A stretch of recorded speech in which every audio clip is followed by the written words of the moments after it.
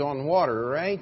And so go ye kids, you can go ye, and we have a little program for the young children in the back during the preaching time. If you would like an outline, I do not know if they got passed out or not. If they did, if you did not get one, wave your hand there. We're working through a series on the Bible and its origin, history, translation, and preservation. And we have moved up here, our 8th.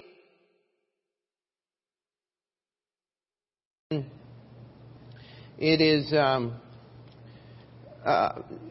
trying to keep this from just being a relation of many facts, but the point that we're trying to make is that we have a trustworthy Word of God.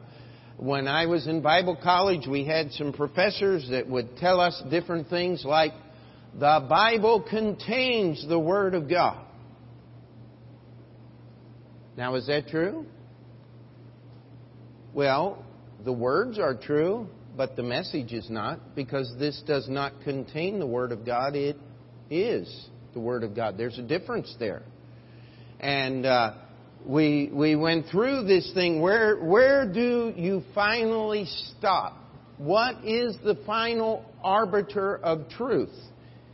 And we're going to accept this book as the final arbiter of truth. We're not going to add to it. We're not going to change it. I'm not a judge of the book. It's absolutely amazing to me. I met a fellow preacher, used to be here in the city years ago, and I began to notice something, and I asked him a little bit, and he led me to believe that he believed what I believed.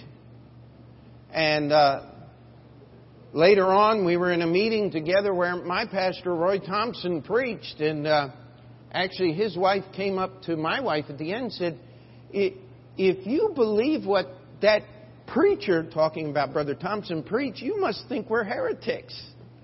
And oh yeah, absolutely. But we're not going to make a big deal about it, because your church is your business, our church is our business.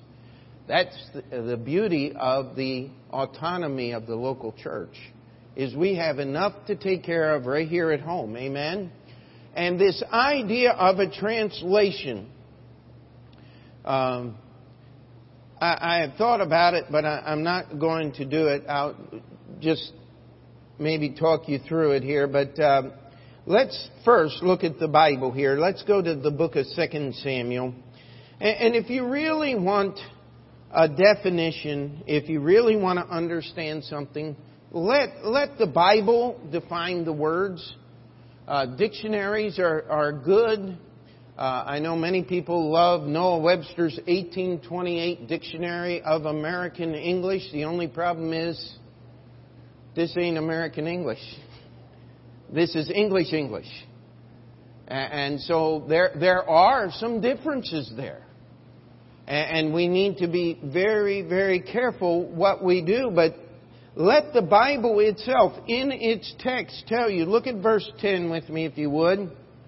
And actually, verse 9, we have Abner speaking to Ishbosheth, the son of Saul, and he says in verse 9, so do God to Abner, and more also, except as the Lord has sworn to David, even so I do to him, to translate the kingdom from the house of Saul, and to set up the throne of David over Israel and over Judah from Dan even unto Beersheba.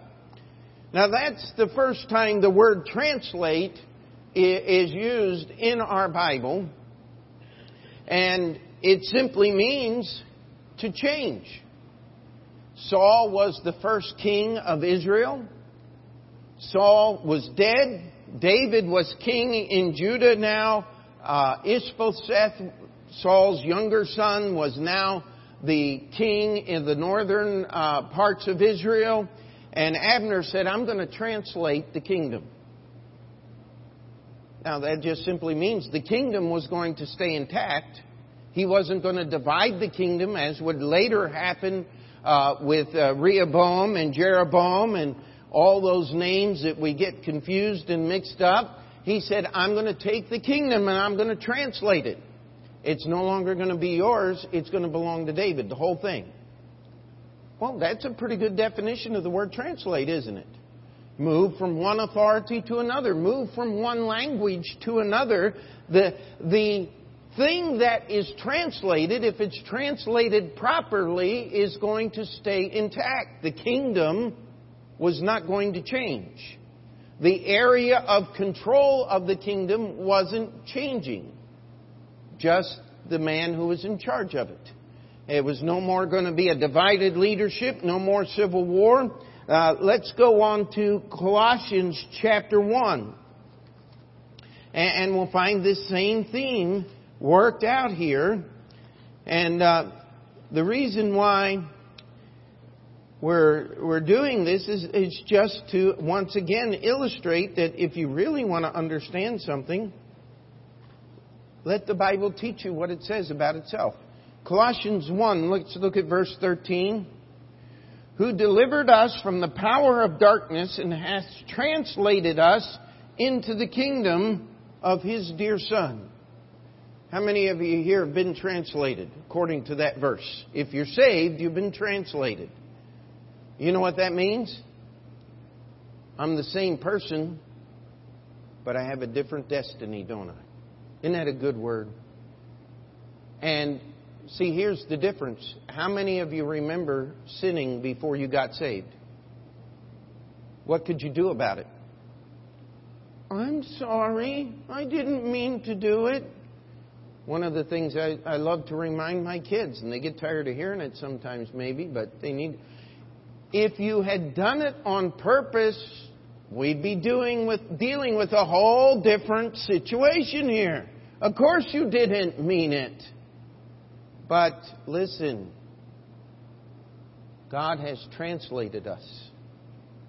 He's taken me off the road of hell and perdition and put me on the road of righteousness and redemption.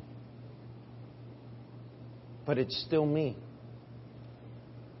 How many of you are glad to be translated? I mean, isn't that a wonderful thing? And then the last one is we have in here is in the book of Hebrews and going through chapter 11, and it talks about Enoch getting translated. How many of you remember the story of Enoch?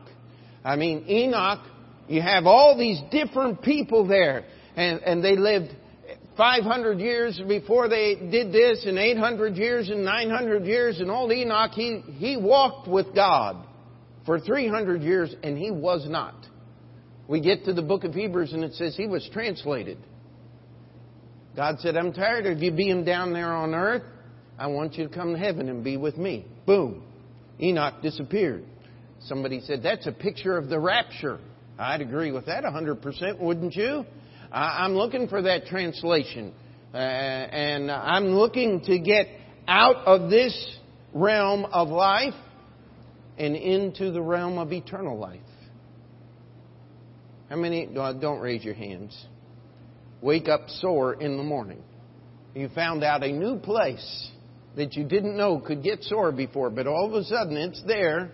That's part of the aging process. If you haven't experienced that, you've not done one or two things. Help work at Union, or you haven't gotten old enough yet. If you would take care of that, we'll put you to work over at Union, and you could endure the pain and enjoy all those wonderful things. But the simple truth of the matter is, that's what the idea of translation is. There's an issue with translation that most people don't like. It's called integrity. Didn't we have a president that said character doesn't matter?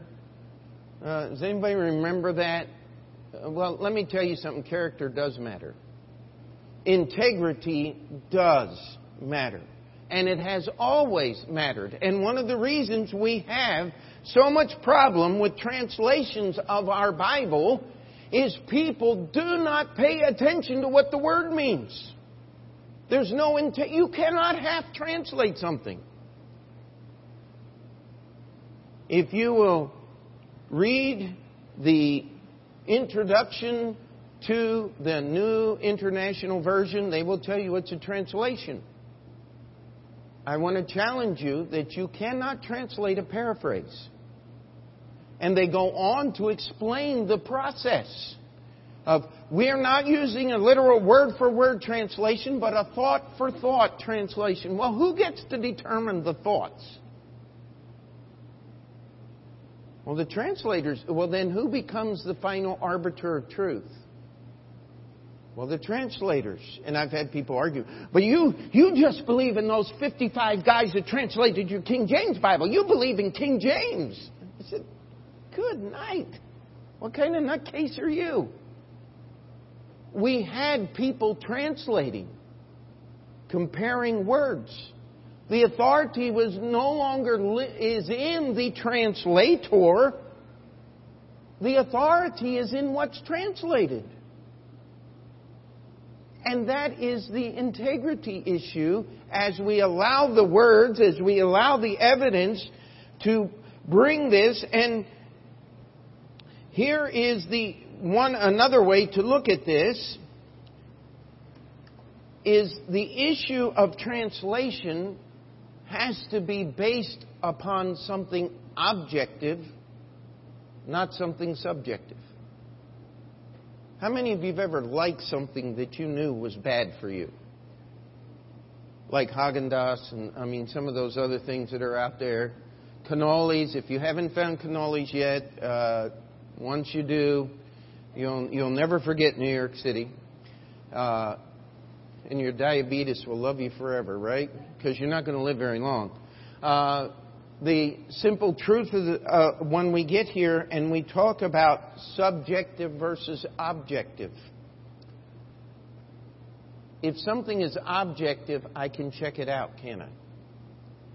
You know what? I can read the words. If I want to check out the translation of my King James Bible, I can get the Greek words. In fact, Andrew, would you do this for me? Could you go in my office and grab my Red Strong's Concordance and just one of the volumes of the Oxford English Dictionary there? Because I want to use that as an illustration here. But I can read this, and then I can get out different helps that are out there and check the Greek or Hebrew word from which it came. That's objective. Subjective. Well, John 14:6 is pretty dogmatic. Jesus said, I am the way, the truth, and the life. That had to be a scribal insertion put in the medieval times by different people trying to assert things that Jesus never really said. Now, if you were in church this morning, Jesus was fairly clear in John chapter 10 as to His identity, was He not? So much so that the scribes, the Pharisees, the priests picked up stones in the court of God to break the eighth commandment, I believe it is, thou shalt not kill. They were going to break it right there in the temple because Jesus claimed to be God. You see, that's subjective. And you can make anything you want. One time I ran into a guy and he was telling me about the Quran. He said, the Quran's only one translation. Not like your Bible. You have all these translations and people argue about all these things. And the Quran only has one copy in Mecca that's true. And I just looked at him and I said, then why are the Shiites and the Sunnis killing each other over what they think the Quran says? He said, but you can't change the Quran. I said, you give me one, buddy, and I'll show you how to change it. I know what they do with my Bible. I can do what they do with my Bible to your Quran any old day. He never showed up again for some strange reason. You see, when something's translated objectively and with integrity, it's taken what is in this language and put in this language. And so I've titled tonight's message, The Art and Artifice of Translations. Now, how many of you know what art is? Now, there's a guy over in Greenpoint, and he does modern, I guess it would be called modern art. Have you ever seen him? He's the one with the toe fungus and everything, and sits, Brother Mike's. Just an outrageous individual, and he'll have these little pieces of paper and canvas and everything all over the place. It just looks, they call it art. That's not art. If you want to know why it looks like a mess, is because he's reflecting what's on the inside. That's what art does. If you want something that makes sense, you have to get somebody who has sense on the inside to make sense out of what they see, right? And that's simply what we're doing here. There is an art.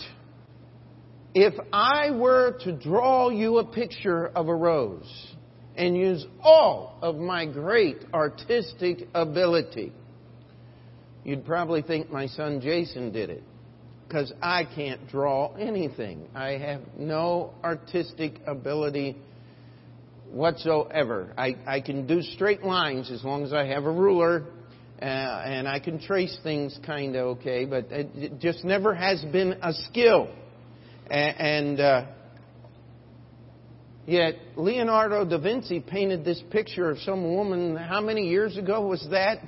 Over 500 years ago, and it's like one of the most valuable, recognized pieces of art in the world. What's the difference? The skill. Right? So, would you think if someone who was uneducated and unskilled did a translation, it would be equal with someone who was educated and skilled? You see, that's not subjective, that's objective now, isn't it? It does take a little bit of work. And by the art, what we're talking about here is some people have better abilities to do certain things than others.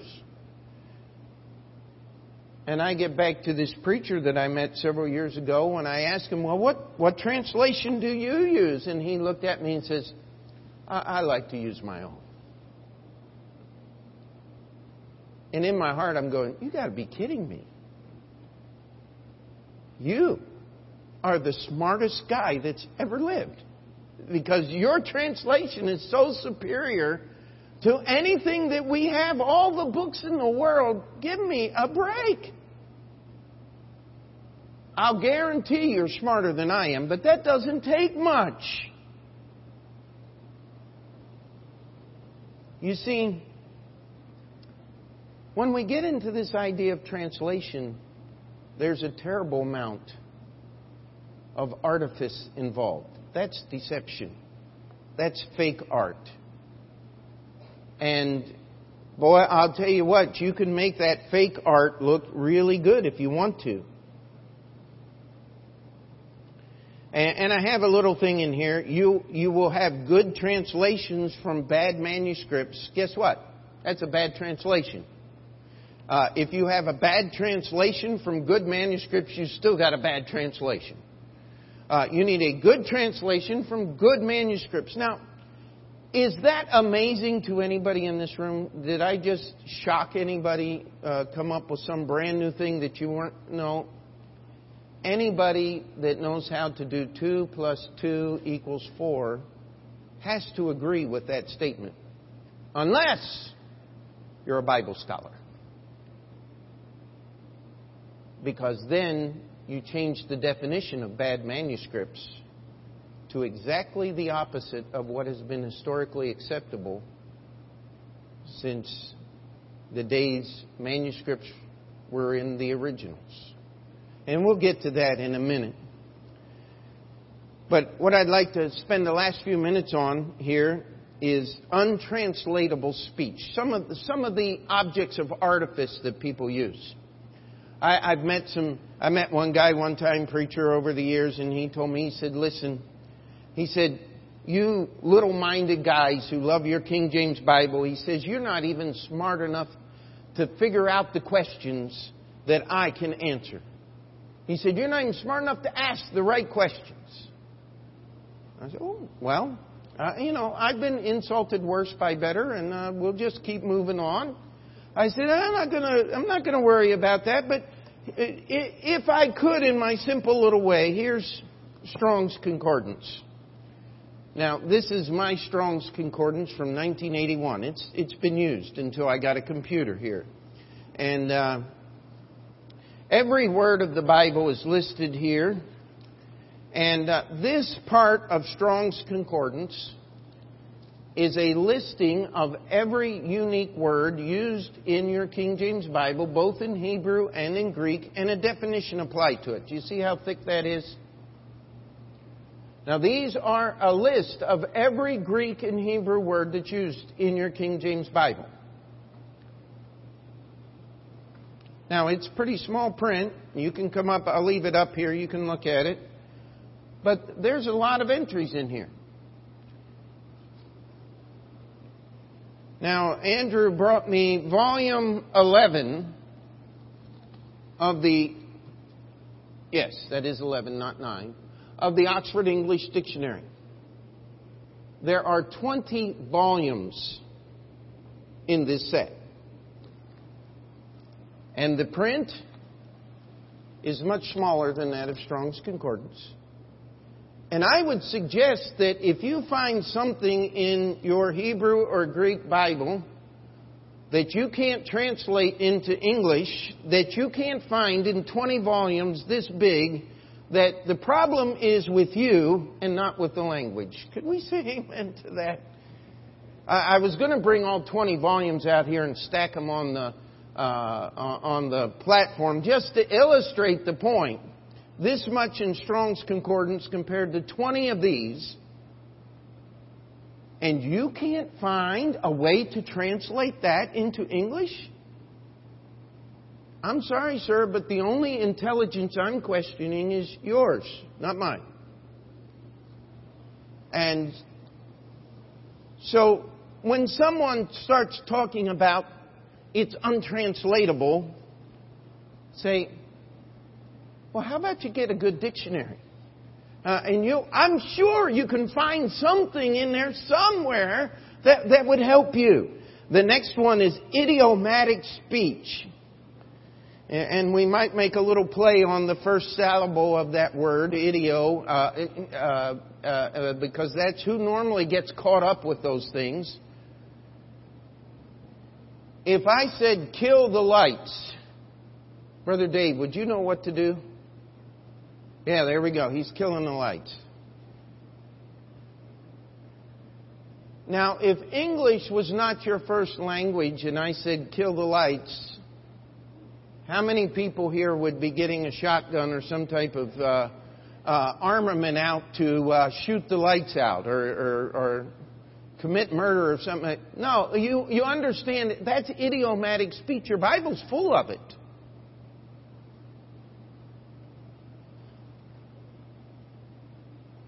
I'm not trying to be mean tonight, but would I be out of line by saying if you got a problem translating idiomatic speech, you just might be caught up in the first syllable of the word idiot, something like that?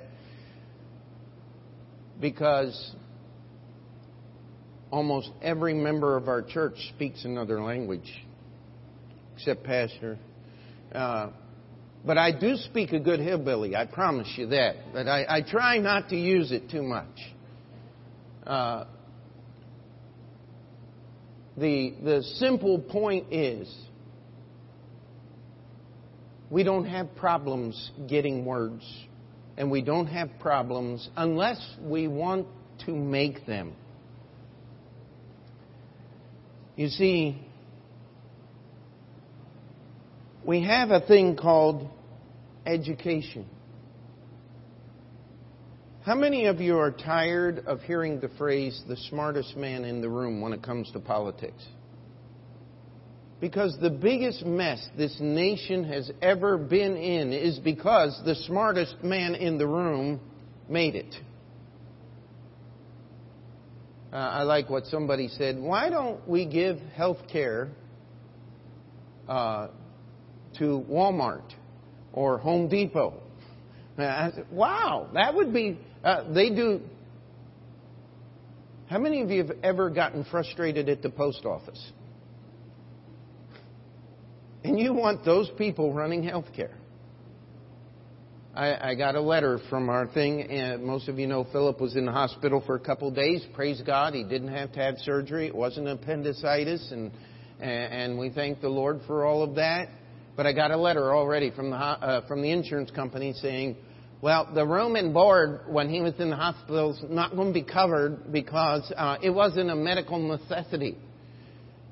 And so they put a phone number on there, and I called the lady up, and finally, after about 30 seconds, I said, can I have your supervisor, please? And supervisor got on and said, can I explain this to? I said, sure, I'd like you to do that. She says, well, this letter tells you that we're not sure that we're going to cover this, but you'll be able to file a grievance, and I'll help you file the grievance so that you can complain to the insurance company and get them to pay for something that we're not sure whether they're not going to pay for or not. And so you have to forgive me, but I said, okay. I said, let me see if I can make sense of this. So the insurance company has not yet decided whether they're going to cover this or not because they haven't processed the claim because they don't know what they're doing. And once you figure out what you're going to do, you're going to send me a piece of paper so that I can figure out what you're doing so that I can file a grievance because you don't know what you're doing yet. But you sent me the letter just to suppose that this might happen so that I can be prepared no matter what happens to deal with the situation. I said, does that make any sense to you? And she said, well, I'm sorry, sir. That's the way we do things. And I said, I'm sorry, ma'am. I said, it's not your fault. It's your boss's. I said, and so we'll both have a good day and wait for somebody who doesn't know what they're doing yet to figure out what might have happened that didn't really even happen. Yet, maybe kind of, are you confused yet? But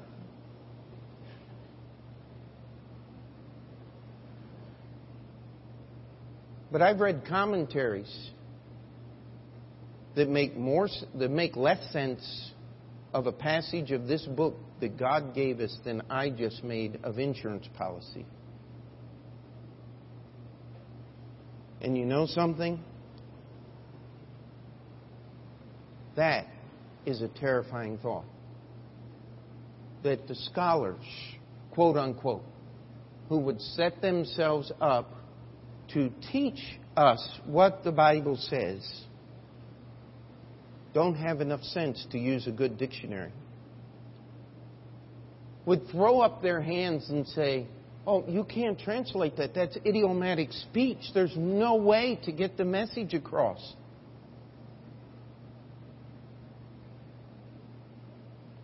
As I told one person one time, I said, now, either you're so blatantly ignorant that you cannot even understand the conversation, the point of the conversation we're talking about here, or you're being dishonest. And he got mad at me. He said, there you are. He said, you people were all the same. You're either calling me, you're calling me ignorant or a liar. And I said, I am not. I said, I want to give you a choice. Now, which one are you? I need to know so that we can proceed here.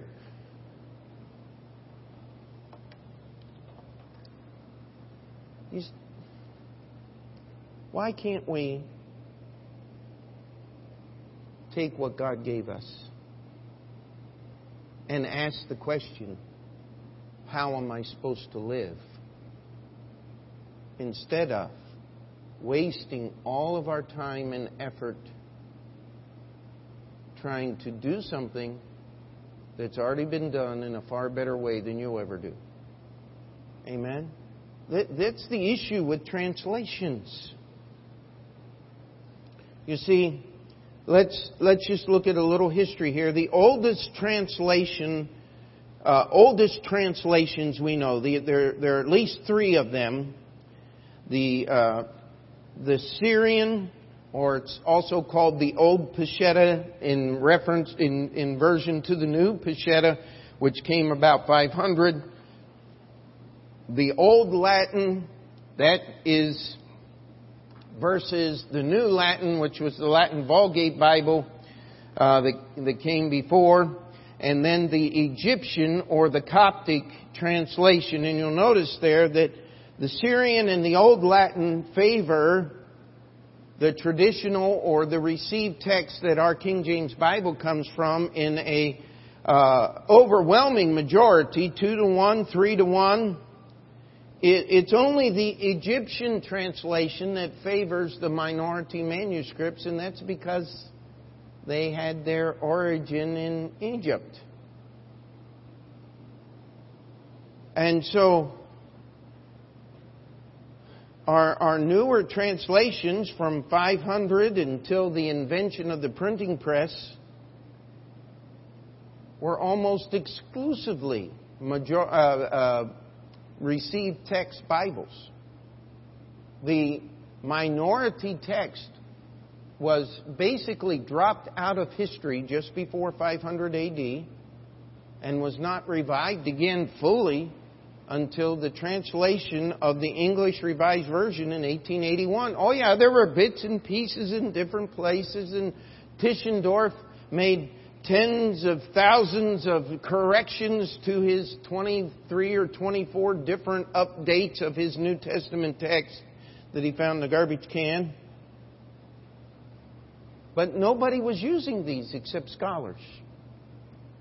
It's amazing the church, all except for the Roman Church. I mean, the Protestants, they're wrong about a lot of things, but they're not wrong about everything. At least they were using the right kind of Bible. Amen? And all of the quote-unquote splinter groups they call cults and heretics, most of them are forefathers. It's amazing that the Waldensians were using the right Bible. And they trace their history back to about 150 A.D. The Old Gaelic Bible, that's the Irish Bible. It's not one of those, it's one of these. The Bible of the Gauls. Does anybody know where the Gauls lived? Gauls. They were the people who made up what would become modern-day France. They had an old translation, went back about 500, 450 somewhere. Yeah, it was one of these. It wasn't one of those. You see, we had some people that just simply and as honestly as they could translated from the Greek into the Latin, into the Gaelic, into the Gallic, into the Frank language of the Franks, another group that mixed with the Gauls and made France. And many of these ancient translations,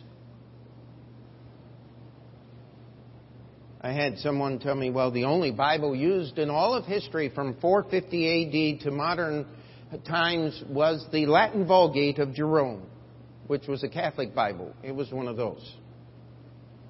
I said, that's an interesting statement. So where did the Waldensian Bible come from? Where did the Syrian Bibles come from? Where did all these other translations, where did they all come from? Oh, they weren't in use. I mean, okay, if you want to ignore facts, there's no more conversation. We can't have anything here. What we need to do is understand that if you speak English, this is the Bible you want. It's been translated biblically. The whole thing. It was done with honesty and integrity. And by the way, we had lawyers in 1611, but they had not yet had a chance to do to the English language what has been done to our language. Words actually meant things back then. Today, how many words do you need to convey a thought? Well, it normally doesn't do any good because the person you're talking to is plugged into their iPod or their headset or somebody on the internet, and they're not listening to you anyway, now are they? have to stop and you have to think. And that requires some work.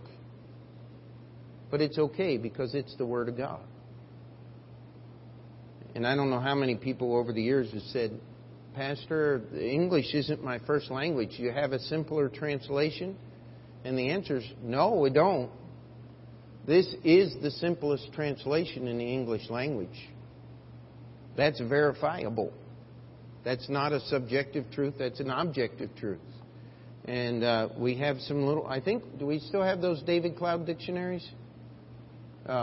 He put together a $5 dictionary. It's got every hard word in your King James Bible. And you can put it in your Bible case with you. If you don't have one, see Andrew and he'll sell you one. And if you don't have $5, we'll give you one because we want you to understand what's in the book. Amen? You see, that's the art of translation. And I would challenge you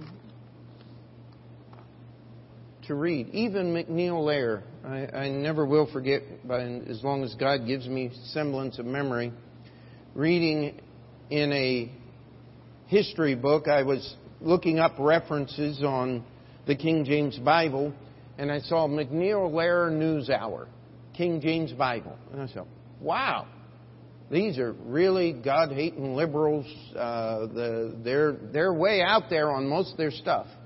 Here was the basis of the quote that I read.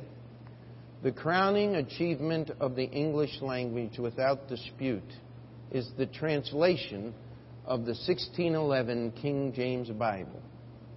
While Shakespeare literally sacked the libraries of the world for English words to put in his plays, the translators took 8,000 simple words and made the most beautiful book that has ever been put into English.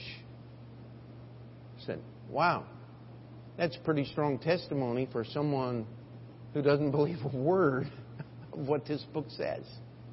At least by what they've put in their news reports that I've heard.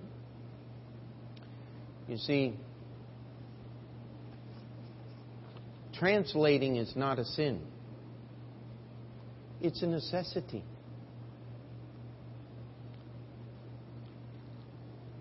And don't listen to the people who say it can't be translated.